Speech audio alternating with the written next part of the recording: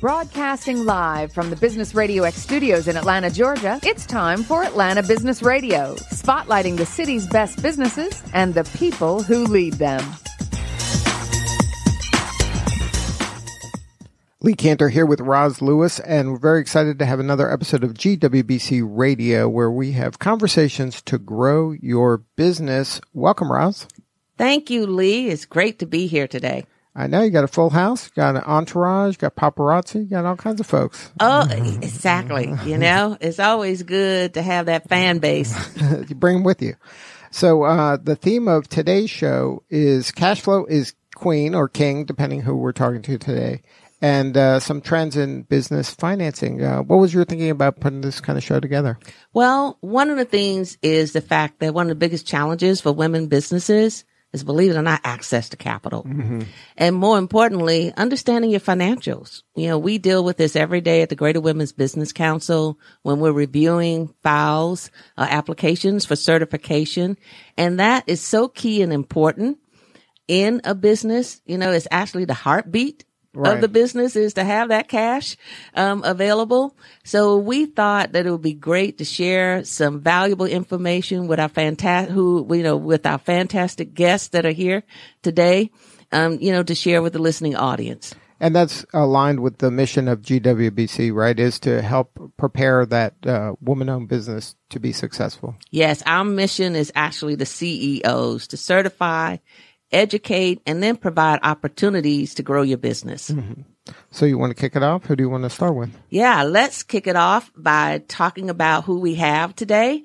It's going to be Andy Fried with the UGA, University of Georgia Small Business Development Center. He's an accounting and finance consultant. And we have Anita Davis, President and Chief Funding Matchmaker. You like that name? Matchmaker. Funding good. Matchmaker at her business to Banker Connection. So, Andy, share with us and with the audience a little bit about the UGA Small Business Development Center. Sure. Good morning, Roz. The Small Business Development Center is fully taxpayer funded. We have 17 offices in the state of Georgia.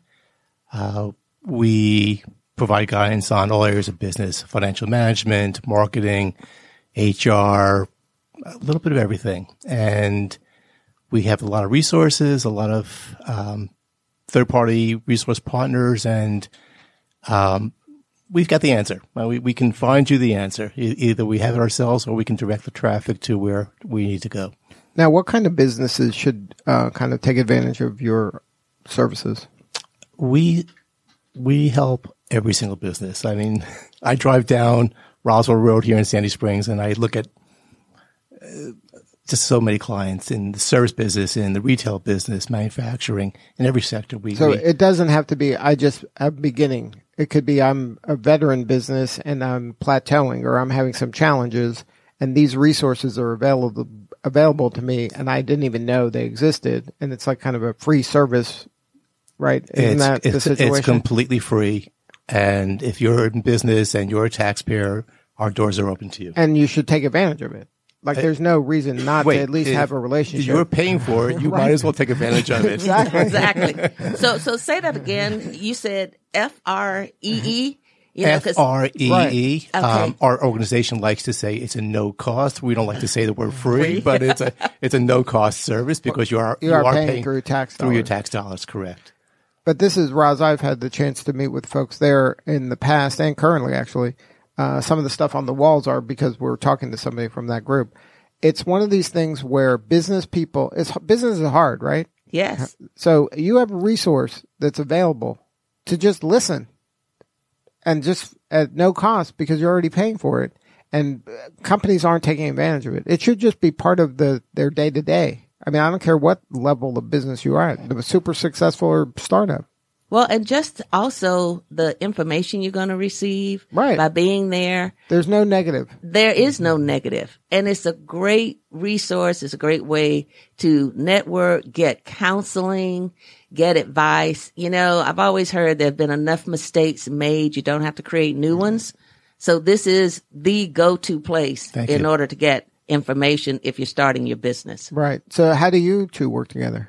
Well, with the Small Business Development Center is one of the resources that the Greater Women's Business Council uses to refer our women businesses to, of saying when they're looking at, especially when they're looking at to try to do business with the government, because that in itself is an arduous, venture alone. Those are the areas that we feel they can, when they're looking at understanding business planning, when they're looking at any growth, because you also have different components of the Small Business Development Center and of SBA as well. So now in today's conversation, we want to hit on the cash flow element of this, right? Absolutely. So any tips for that, Andy? Like, what are some mistakes you see that businesses making or some opportunities? Well, I didn't mention part of our services. I'd say half of what I do at the SBDC is access to capital. Helping entrepreneurs get into business, helping entrepreneurs stay in business and grow their business. This is really what we do. And, we have experts in the space of marketing, digital marketing, and HR, but my area is really access to capital and financial management. We are partly funded by the SBA. And so we are very much connected with the banking community, all the SBA bankers in Metro Atlanta and the state of Georgia. So we have relationships. We know what's a good fit for our clients, who will, who won't, what they require. And we help them put together their entire package, their financial package, financial projection, their business plan. And Lee, for clarification, about 30% of our clients are people going into business, 70% of people already in business. Mm-hmm. So we are helping the entire spectrum of entrepreneurs. So the engagement looks like someone calls the office, they schedule an appointment, and we unpack what they're looking for, what they need help with, and we put together the package, whatever it needs to get done.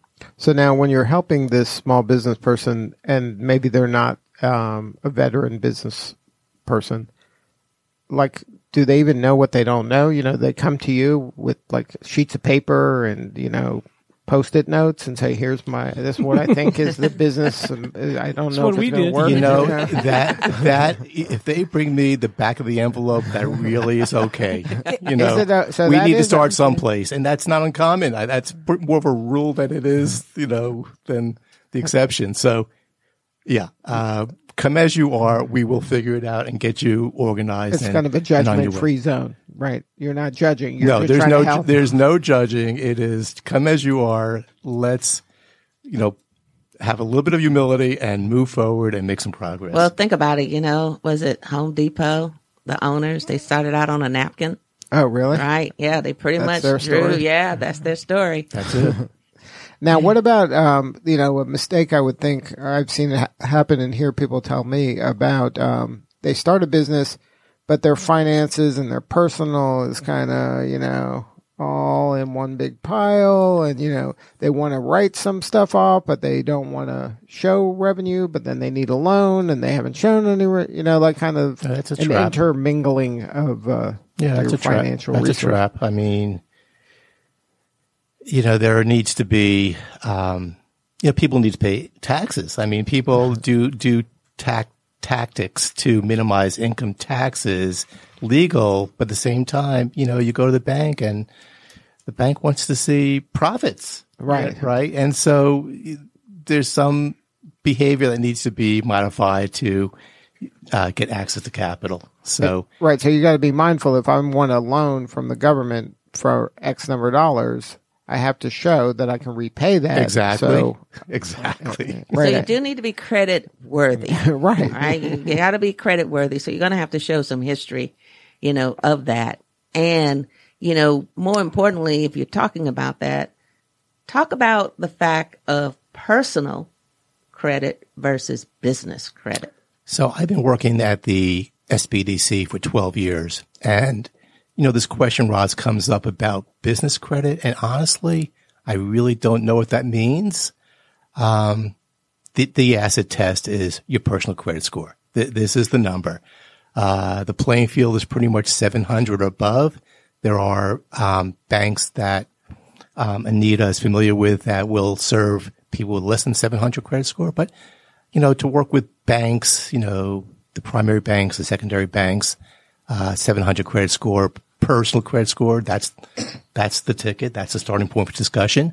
I'm not really sure what a business credit score is. So I know it exists, but I really don't know when it's used and how it's used.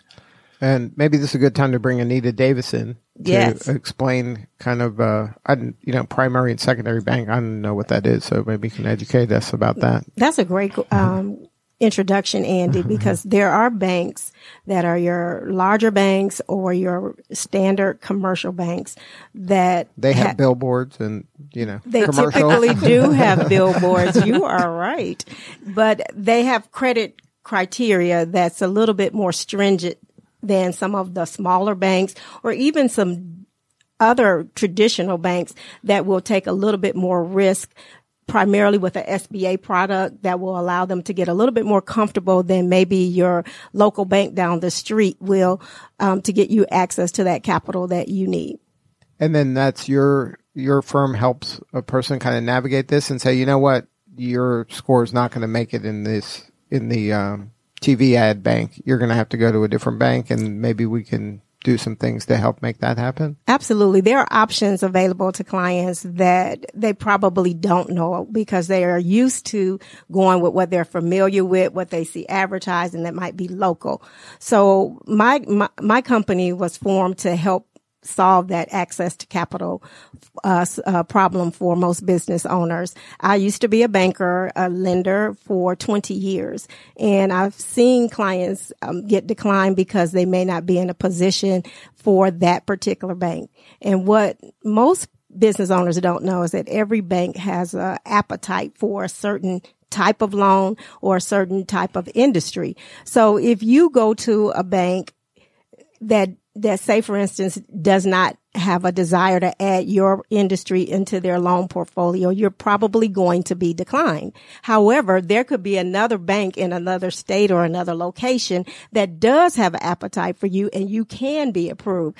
So what my firm does is we help educate, we rehabilitate, we navigate, and then we match make clients into safe and sound funding solutions. So for the last 2 years, what I've done is built a network of funding options and alternatives for clients. Most of the loans that I am successful at getting done these days are really bank loans, and they're bank loans with SBA product that you may have gotten turned down by a bank down the street. And, go ahead. So you mentioned, rehabilitation, therapy, what type of therapy do businesses need? That's a great question. And Andy spoke on it a little bit earlier. When you go to a bank and your financials are not in order, then you need to have some conversations with somebody that can help instruct you on what exactly it is going to take to reposition your company. And that's why I call it rehabilitation, because sometimes you may need to rehabilitate your personal credit score. And there are some ways to do that effectively. Say, for instance, if you have big credit lines with your personal credit cards, then if you reduce those credit limits to under 30%, your balance on those credit limits, that will immediately help you improve your your personal credit score. Mm-hmm. The banks will look at some clients that are under that 700 credit score target and help you get into a funding solution if you reposition yourself. So some of it is this repositioning by making a call to the credit card company. But are there some things they can do as running their business that can help improve their cash flow that maybe there's tactics that they just weren't aware of? So you're right. Oftentimes clients have a mismatch between their growth strategy and their tax strategy. And that's really where a UGA SBDC can help a client be able to realign those strategies. If you're going for bank funding is going to need to see a bottom line net profit so that they can help you acquire the capital. They use that bottom line net profit number to determine how much you qualify and how much you can repay them. Mm-hmm. If you have nothing, or you've minimized that to a level that you can't qualify, you can't afford the payment, then they're not going to be able to help you. So understanding that if you have a growth strategy, eventually you're going to you're going to grow out of bootstrapping your company. You're going to need to have some outside funding. Then you need to align yourself with what they're going to look for in order to get you qualified. Now that's bank funding, but there are also some other solutions that are non-bank funding that you may not need to use your personal credit score. So there are solutions out here, and I'll give a plug for Now Account because I like that service. It allows companies to start and grow their business with some capital, or expediting funding, and they don't use your personal credit score. They'll use a business credit score. And so Andy was sharing, I don't really know what that looks like, but certain companies will use different avenues to determine your credit worthiness. So in this particular case, they'll use a Dun & Bradstreet, and they'll use a small business financial exchange score that will determine whether or not you would qualify for some initial funding options with them. So now, if that's the case, I don't even know what those scores are. Like, are you going to help me kind of get what my score is and give me some tools or tactics to improve my score so I have a better shot at this? Is that how you operate, or is That's a great question. So I'm not a reporting agency, but the score it really is somewhat of a mystery where that score comes from. They pull together, your payment performance, whether it's with a credit card company or whether it is with one of your vendors. So they look and determine how well you're paying, and then that gives them a pool of information to determine what your business credit score is. So it is important just to pay people. Pay your personal obligations, pay on time, and then pay your vendors and pay them on time, because all of those factors go into determining whether or not you're credit worthy. Lee, don't you always say fast pay makes fast friends? Absolutely. I think that's a great way to think about it. I just say, it's a character issue. Banks and funding institutions are in business just like you are. And if they determine how much they can lend out based on the performance that, expecting a regular payment on time at a certain month. Every time. You don't get to sign a contract and say, I'm going to pay you $500 a month, and I'll pay you $500 a month on the 15th.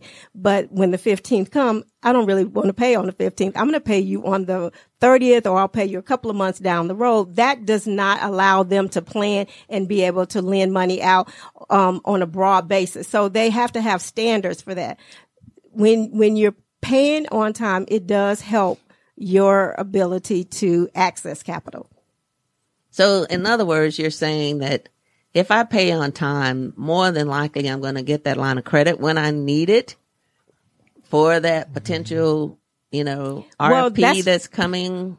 That's a great question, because paying on time, that's a standard. It's like dating. Don't cheat on me. Then that's a base. That's that's table stakes. Exactly. So, paying your obligations on time, that's expected. Then they want to know if you're looking for, again, bank debt is different from other kinds of financial funding solutions.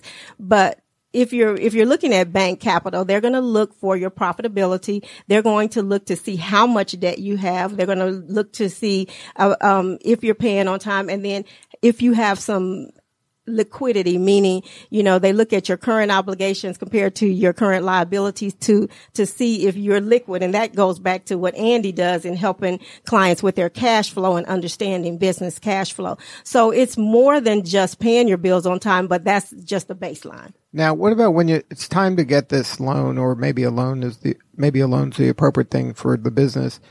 Now, the bank is going to look at the business's finances.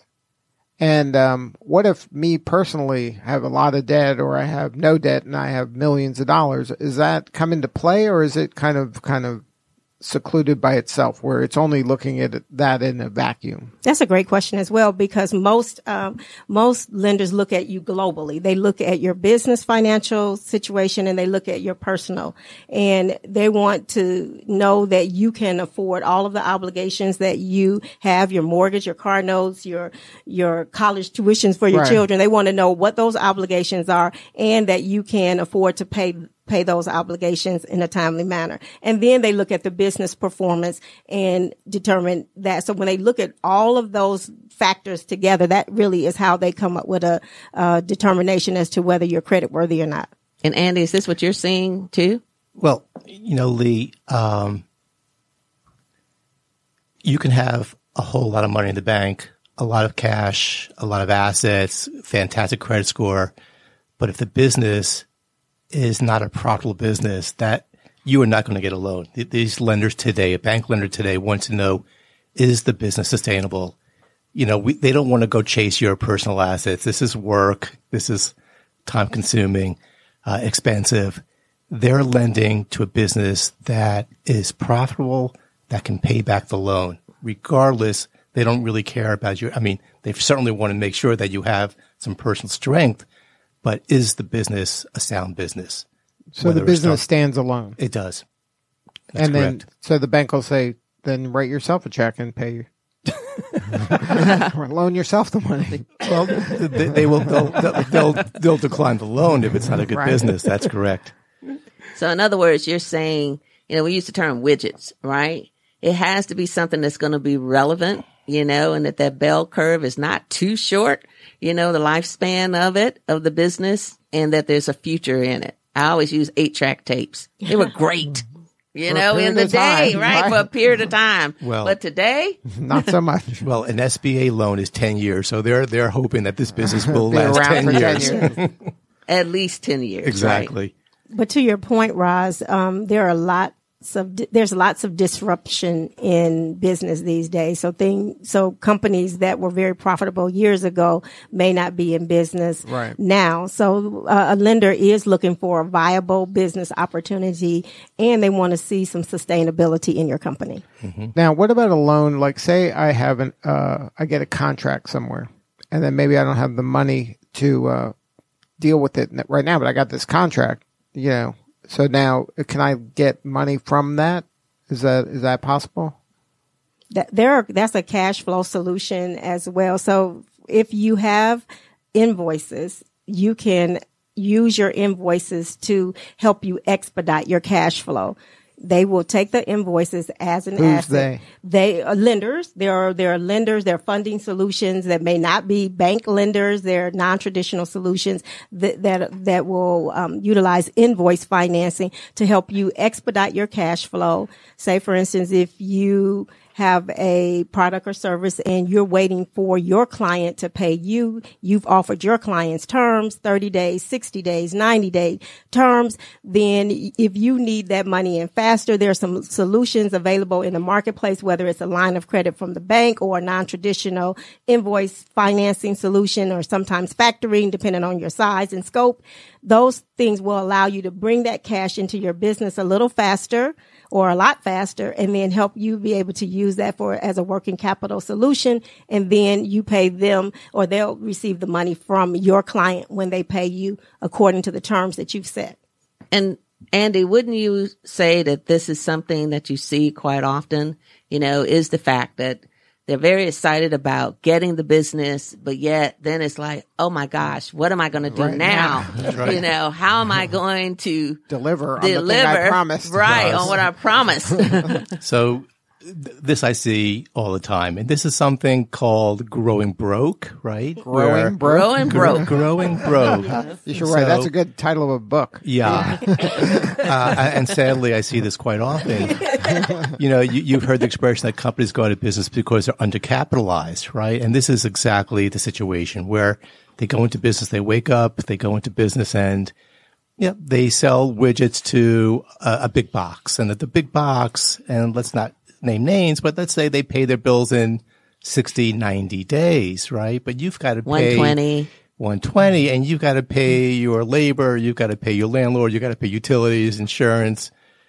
Did I say you got to pay your employees? Right. Yeah. And so you got to pay them on Friday, but you don't collect your money from your clients on 60 days and 90 days or maybe 120.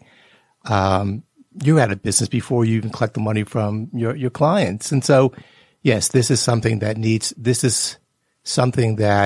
to be understood and addressed at the start and before they get into trouble. So this would be a big mistake. And so in business, we make mistakes. This is sort of the rule. The idea in business is to avoid the big mistake. And this is where I come in and help my clients. So understanding these tensions between days sales outstanding, the collection period, and then days payable outstanding, how fast you have to pay your bill. So we need to get those collection periods and those payment periods in alignment, very close to each other. But if you collect long and pay short, there's just a problem. And that's not a problem if you've got adequate working capital. But if you don't have that working capital, then it's a problem. And then the question becomes, how much working capital do I need? And this is exactly what I do in my office. We put our finger right on the number and we go from there. And the working capital, the definition of that's what you need kind of on a day-to-day basis and like kind of every day. Not, in 120 days I'm going to get this big pile of money, but I may not make it to 120 days, so I don't have enough working capital, even though like on paper it looks like everything could look okay. That's but correct. It really isn't, because on the day-to-day operations, I don't have enough money to pay the bills today or next week. And it doesn't matter if I'm going to get paid in 2 months.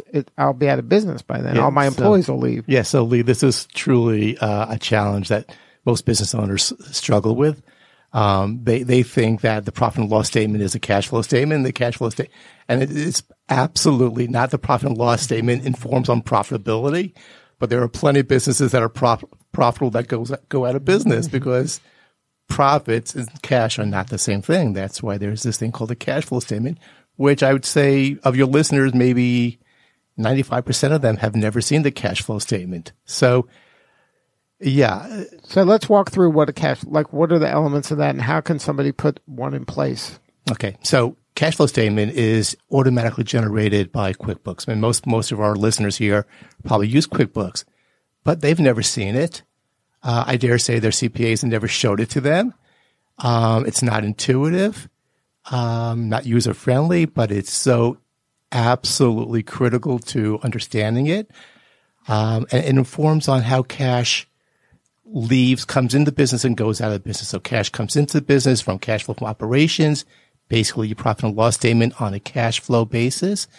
And that all happens from the P&L. And then there's also things that affect cash flow, that happens on the balance sheet, which is buying equipment, buying a building. That never hits the profit and loss statement. And how about if you pay back those bank loans? Right. That's not something that ever hits a profit and loss statement. That's also on the balance sheet. And then if the owner decides to take a distribution for the boat they want to buy, that never hits the profit and loss statement. So what the owner doesn't really understand is that not only do they need to manage the profit and loss statement, but they also have to manage the balance sheet. And that's something that's really not in most business owners' wheelhouse. They really don't understand managing the balance sheet. They don't understand managing accounts receivable collection periods, days payable outstanding, how long they take to pay the bills. They think, paying a bill is a good thing. Paying a bill too fast is not a good thing. And then turning inventory over. They don't really understand inventory turnover and days in inventory. And these are the retailers and they're fantastic merchants, but they don't know that they're over inventoried and that affects cash flow because inventory is frozen cash flow. And so they need guidelines. They need boundaries. They need to understand on a month to month basis, basically by the 10th day of every following month, how did I do in the previous month? And so they don't have these tools. And so there's the cash flow statement, this balance sheet, the P&L, and they all work together and to be without self-promoting, but I've created a financial scorecard that helps people to get empowered. So they don't really need me until hopefully they don't need me after they use my scorecard. So the scorecard's kind of a dashboard where I can see on a regular basis, like, hey, I'm going to have a problem in 2 months if I don't address this now. Like it gives me kind of a snapshot in the future of where danger is. It absolutely does. So and on the very bottom line, it informs you how much working capital you have and how much working capital is required based on company performance. And so am I overcapitalized or am I undercapitalized? And what am I, how's it look? And so if you're undercapitalized, we need to go to the bank quickly, right? The idea and is hopefully to get a loan. And then, But a lot of businesses think, well, I'm going to sell my way out of this problem, right? And then if they sell some big thing to a company that pays in 3 or 4 months, you didn't really solve the problem. Like you might be high-fiving that you made this big sale on paper, but you could have exacerbated the situation. So, one of the solutions that Anita talked about was selling invoices to an accounts receivable factor. And that's a solution to shorten the DSO, shorten the day sales outstanding. And that's certainly a winning tactic to shorten the collection period. But at the same time, it could be a trap because of this company. If it's a staffing company that works on tight margins, let's say 20% gross profit margin, and their overhead is 15%, and they work on a net profit margin of 5%, but then they got to pay the factor 2.5% a month to collect it. Well, if it takes 2 months to collect it, that's 5%, but they're only working on 5% net profit. They're not making the money, right? It's a trap. It's very tricky. It's very tricky. And 2.5% a month annualized, that's 30% annualized interest rate. That's like help. Yeah. Who can afford that, right? So it's very difficult to understand the cost of capital for most companies because they don't really have to deal with you that. You got to know daily math. basis. I think that's the bottom line here, Ross. Math can be intimidating. You had to do well in school. Yeah. So all the kids that are listening out there today understand how important that is to business. Well, even business owners today, oftentimes, Andy and I will talk to clients that have been in business for years and they don't really understand their own financial statements. They're very intimidated by the information that's there. I'll give it to my CPA and my CPA can give you the answers. You really need to understand the answers about what's happening in the day-to-day operations of your company. And then get some help, ask for guidance from somebody like UGA SBDC, or somebody who is in a banker that can give you take a view of what your financial performance is to see where there are areas that you can need to get some help in. So the goal is to always bring your money in as fast as possible and push your payments out as long as possible, but making sure that you're managing the terms of the agreements that you have with your vendors. So if you can, there are solutions, and I think we're going to talk about some in a little bit later, like using P cards or using credit cards to even bring money in or push money out, in a way that helps you increase the performance of your company and improve your cash flow. Cash is king and cash is queen. Yes. And, talking about that, there's so many companies, today, especially major corporations that are going to the purchasing card. And there's a reason for that because of the total cost of ownership of processing an invoice, especially for low dollar items. But yet we have our women businesses and our small businesses that are somewhat adverse to that. And why? Is it because of the interest rate? The cost, that it is the fees, which I agree they're very high. But how can we get them comfortable with understanding that will also help them with some working capital? Well, before we get into that, I think it's super important, but let's define P card because some people aren't familiar with that terminology. Exactly. So the P card is a purchasing card. It is a credit card that most buyers or sourcing managers have to be able to pay that low dollar invoice. And what's low defined as usually? Well, it for depends. It depends. It could be $1,000. It could actually be $10,000. Every company has a different and within the company, the different departments. Right, the different departments, or within the departments, they're going to have different level. Manager is going to have a different level than the sourcing manager or the VP, may have. And you can always ask for an increase to pay a specific invoice. But that to me is what is a very quick way of getting your money so that you're not running to the mailbox. You're not running to the bank every day, trying to figure out to deposit money or have access in order to pay those wonderful employees that you hired. Well, I'm very cash flow sensitive. Giving up 2.5% or 3% of my sale to Citibank. I really would rather not give up 2.5 to 3%. 2.5 to 3%, I don't know, Anita. Most companies that I work with, they work on maybe 5% net profit margin, 10% net profit margin. You give up, if you work on 10% and you're giving up 3 points, that's 30%, right? That's help. I don't want to give up 30% of my net profit. So, if I'm cash struggling, cash challenged, I will absolutely take that P card. But as a general rule, that will not be what I want to do. I would encourage my clients to pay me with an ACH transfer. That costs typically 50 cents a transaction, $1 a transaction at tops, as opposed to giving up 2.5, 3%.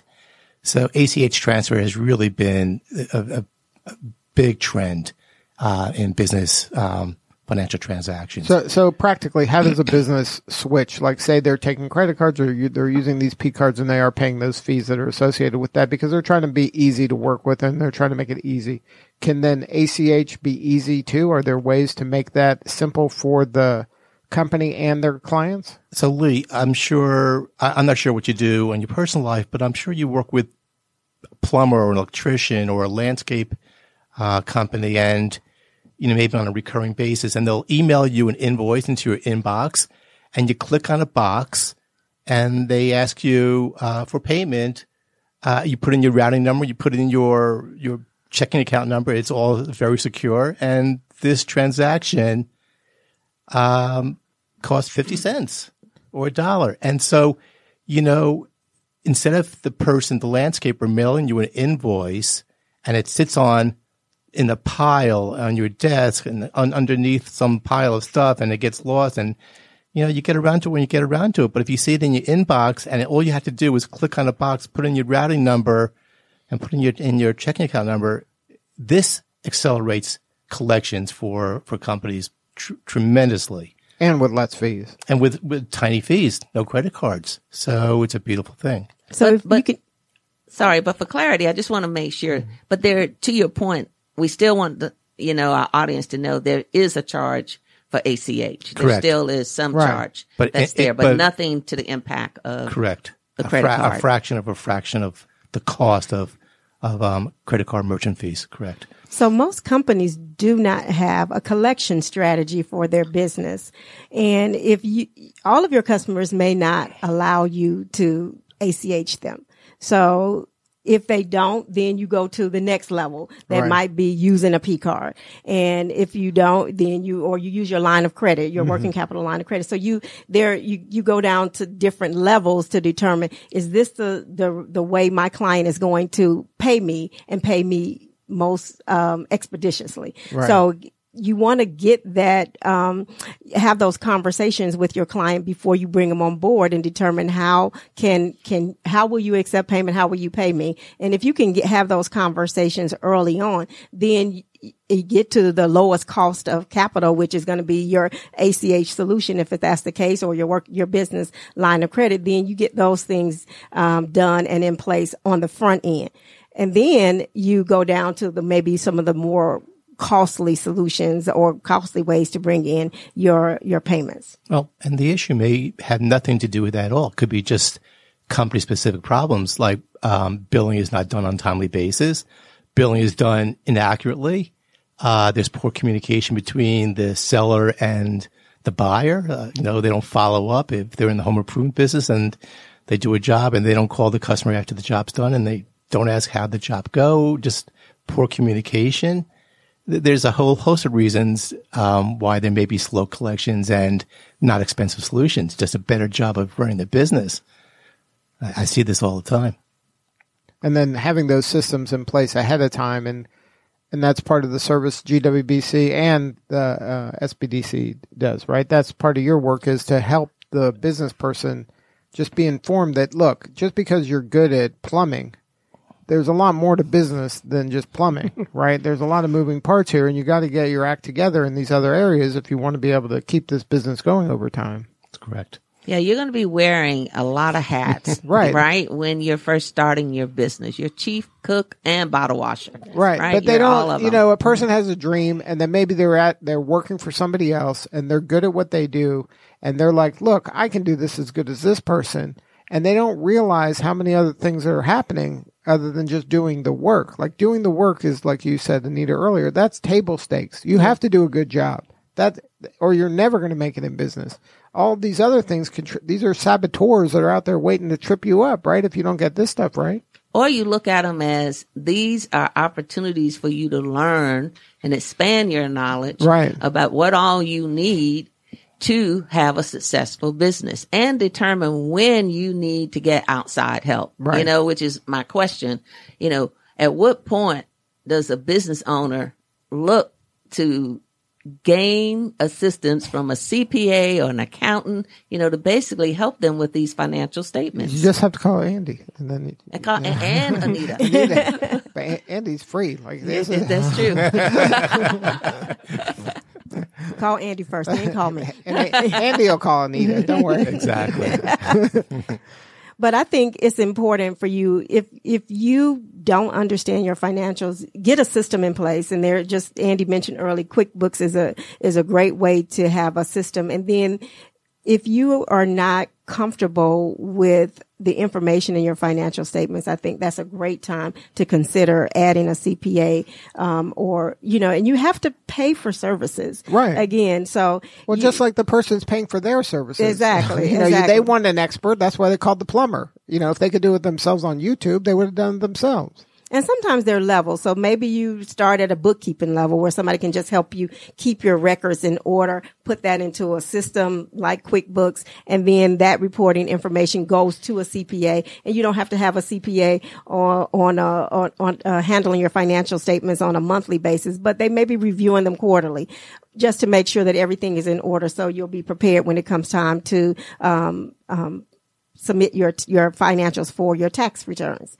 That's important for you to just think through, am I handling my financials well? If you're not doing any financial statements or you're not putting your information into some formalized system, that's probably not, you're probably needing some help. Mm-hmm. What do you say, Andy? Yeah, I'd say that as a general rule, Lee, that a person should have a full set of financial statements on their desk by the 10th day of every following month. That's just a rule. And if it's not the 10th day, then make it the 15th day, right? That's a starting point. But then, it's not enough to just print the financial statements. They really need to understand the financial statements. Right. Printing it and putting it in a file isn't helping anybody. Okay, I printed it, Andy, check. But what does this mean? What does it mean? And so, and this is really where I come in. And honestly, one meeting in my office would be absolutely empowering and perhaps transformative.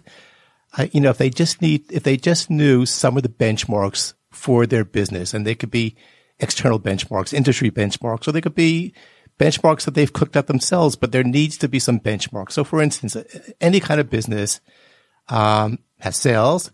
Most businesses have cost of goods sold or cost of services. So sales minus the cost of goods sold or services equals gross profit. And so we make sense of numbers by dividing everything into sales. So gross profit divided by sales is gross profit margin. This is absolutely the introduction and the advanced class of business. What is your gross profit margin? What should it be? If they say I buy something for $1 and I sell it for $2, that means they're making $1 on a $2 sale. That's a 50% gross profit margin. And then when they print their financial statements on the 10th day of the following month, and it turns out it's 40%, that means they gave up 10% of whatever their sales were. Their sales for the month were $100,000. They gave up 10%. That means $10,000 came out of their bottom line. They need to have these benchmarks in place. If their overhead, so if they're 50% gross profit and their overhead is 40% and their net profit is 10%, well, then they need to make sure that every month that their overhead is 40% tops. If it's more than that, that's coming out of the bottom line. And so what I'm saying in English is that they need to have a budget. Every one of my clients needs to have a monthly, quarterly, annual budget, set the benchmarks up, have the budget, take the 5 minutes it takes to put the actual numbers in for each month, 5 minutes, and then compare performance against the benchmarks and then make timely corrective actions. It's just not that complicated, but it's complicated if they don't know what to do. Yeah. And they don't know the terms. And it's sometimes the business owner is overwhelmed by, look, it's hard enough to just keep the doors open and selling things. Then you're worrying about tax ramifications. Then you're worrying about now cash flow is more important if I'm going to get a loan. Like some of these things sound like they're opposites. Like at one point I'm trying to save money on my taxes, and now I'm being told now I got to not save money on my taxes because I want to get a loan later on that's going to help me grow faster so I can save money on my taxes later. Like it sounds confusing and contradictory, some of it. Well, it's not contradictory. It's a trap. That's really what it is.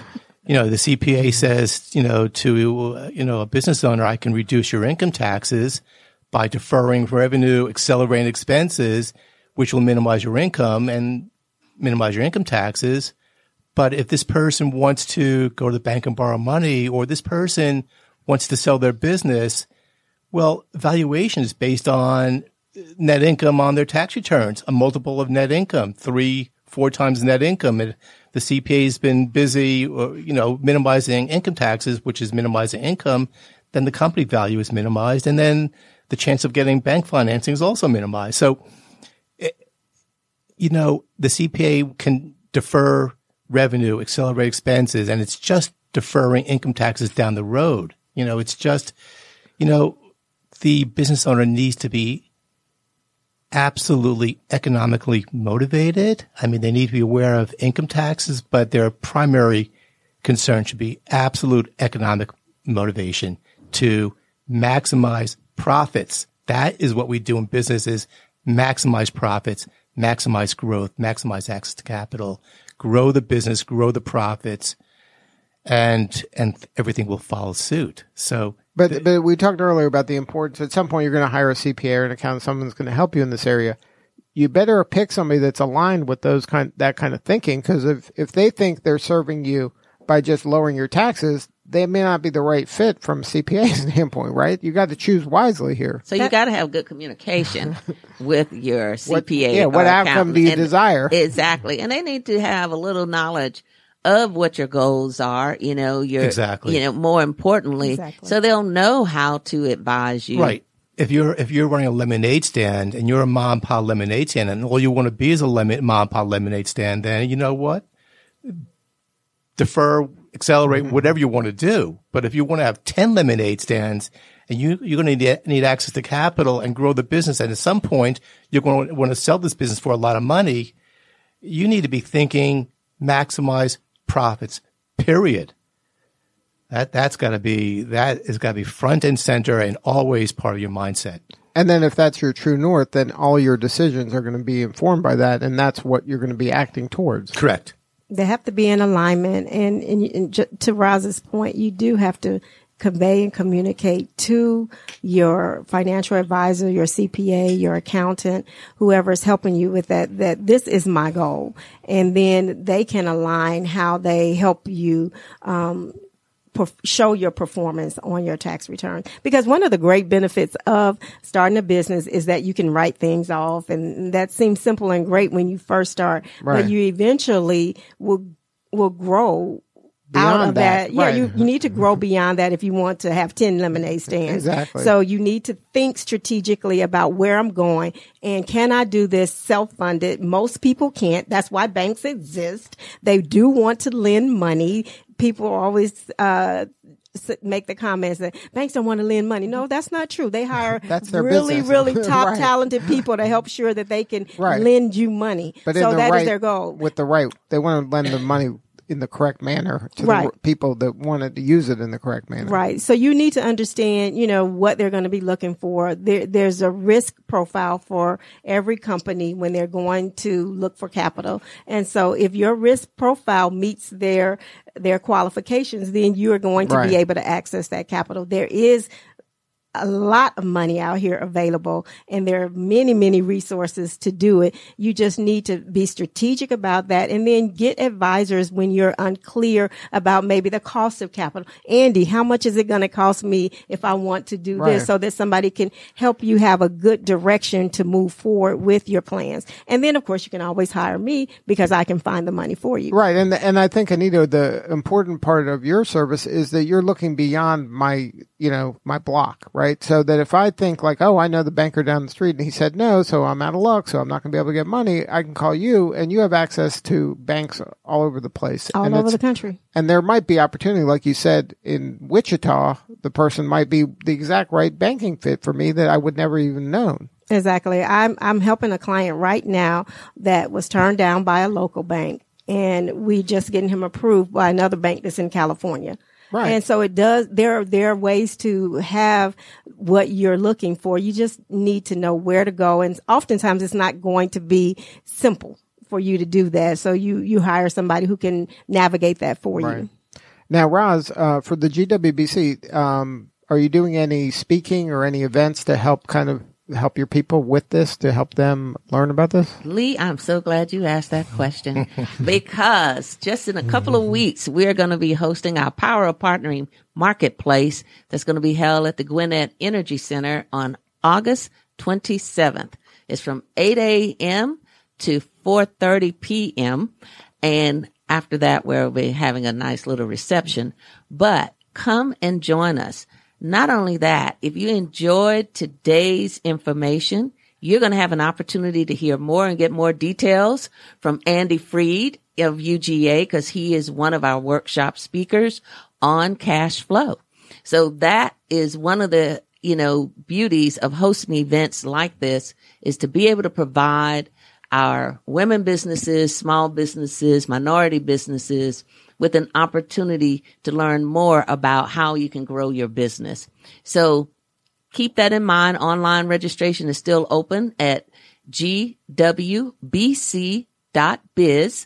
and click on events and you will see the Power of Partnering Marketplace and more information, including our keynote speaker, who is Sean Duperon, and she is going to talk about how leaders never receive the apology they deserve. And you're going to think, my gosh, what is that about? But too often that happens. So hopefully you all will join us, and that you'll get a chance to meet Andy in person. And Anita will probably be there too, as well as other women businesses and major corporations that you may want to do business with. And before we wrap, I want to make sure everybody gets coordinates for the guests. Andy, if somebody wants to get a hold of you, what's the coordinates? If they Google Andy Freed, F-R-I-E-D, at UGA SBDC, they'll find you. Yeah. And Nita? You can look me up on my website, business-to-banker-connection.com. And then you can always call 770-365-0858 to have a direct contact with me. And then you two are both open to connections on LinkedIn? Absolutely. Sure. And Roz, one more time for GWBC, if they want to learn more about the organization and some of the upcoming events? Exactly. At www.gwbc.biz. And I'm always going to leave you with a parting thought, and that is, revenue is vanity. Profit is sanity, but cash is queen. All right. Thank you so much for sharing your story, everybody. And we will see you all next time on GWBC Radio.